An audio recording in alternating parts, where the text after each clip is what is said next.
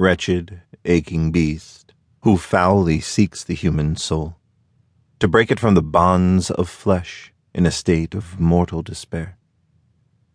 Another one born, and yet another who crosses death, clutching the last breath of the foreigner, who held fast to your views. Another excellent guest, another feast for the ghoulish banquet. Riddled with glee, you take the souls by the hundreds, thousands, infinitudes. But not today. Not today, vicious foul beast, for there are those among us who still tarry among the stars. Your hand is but a mockery to us, and your gaze a foolish attempt, a dishonest guise. Foul, perverse, and most of all, pathetic. For when my hand reaches out to the other side, it will gather to itself only that of the divine dance. Oh, you think it be so, that it be only one. What a foolish beast you are. There are many, those who will not die or give up, despite the terrors of your nights. There are more than you know.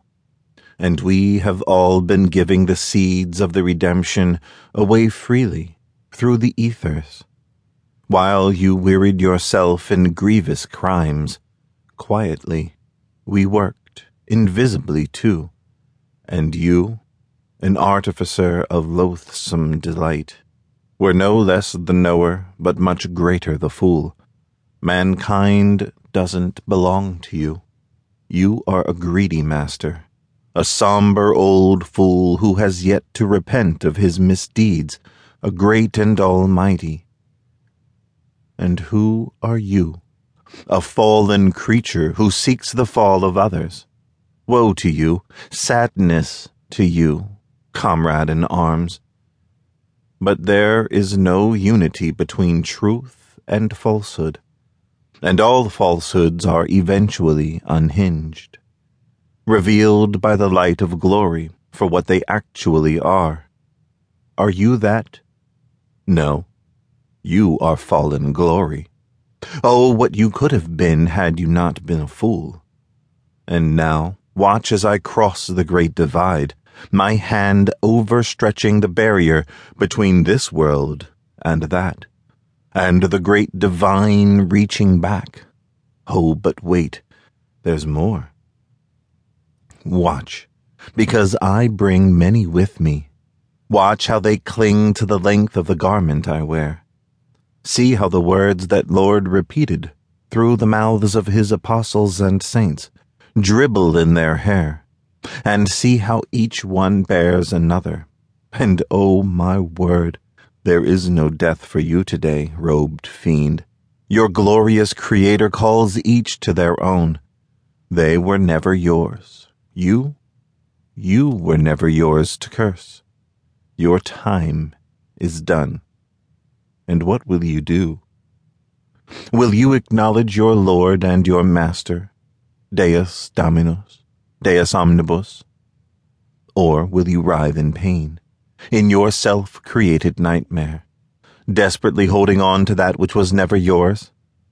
I know of where I come and where I go, and all who wish to go with me I invite. And your death shall be no more. Your victims are now victors, and the great Lord Jesus Christ is victor over all, and you. I don't know what will become of you. Perhaps boredom, perhaps pride, perhaps even a little bit of reverie for days of old, when you stood at the side of that great King, in a world which had seen nothing but perfection, and you served. But now, your limbs fail you, memories fail you, devices and artifices fail you, because even these were never your own, but a gift from the Deus of free will, a free will used badly. Oh, the days have passed when such things can be understood, when such deeds can be undone through a simple act of faith. But what will become of you?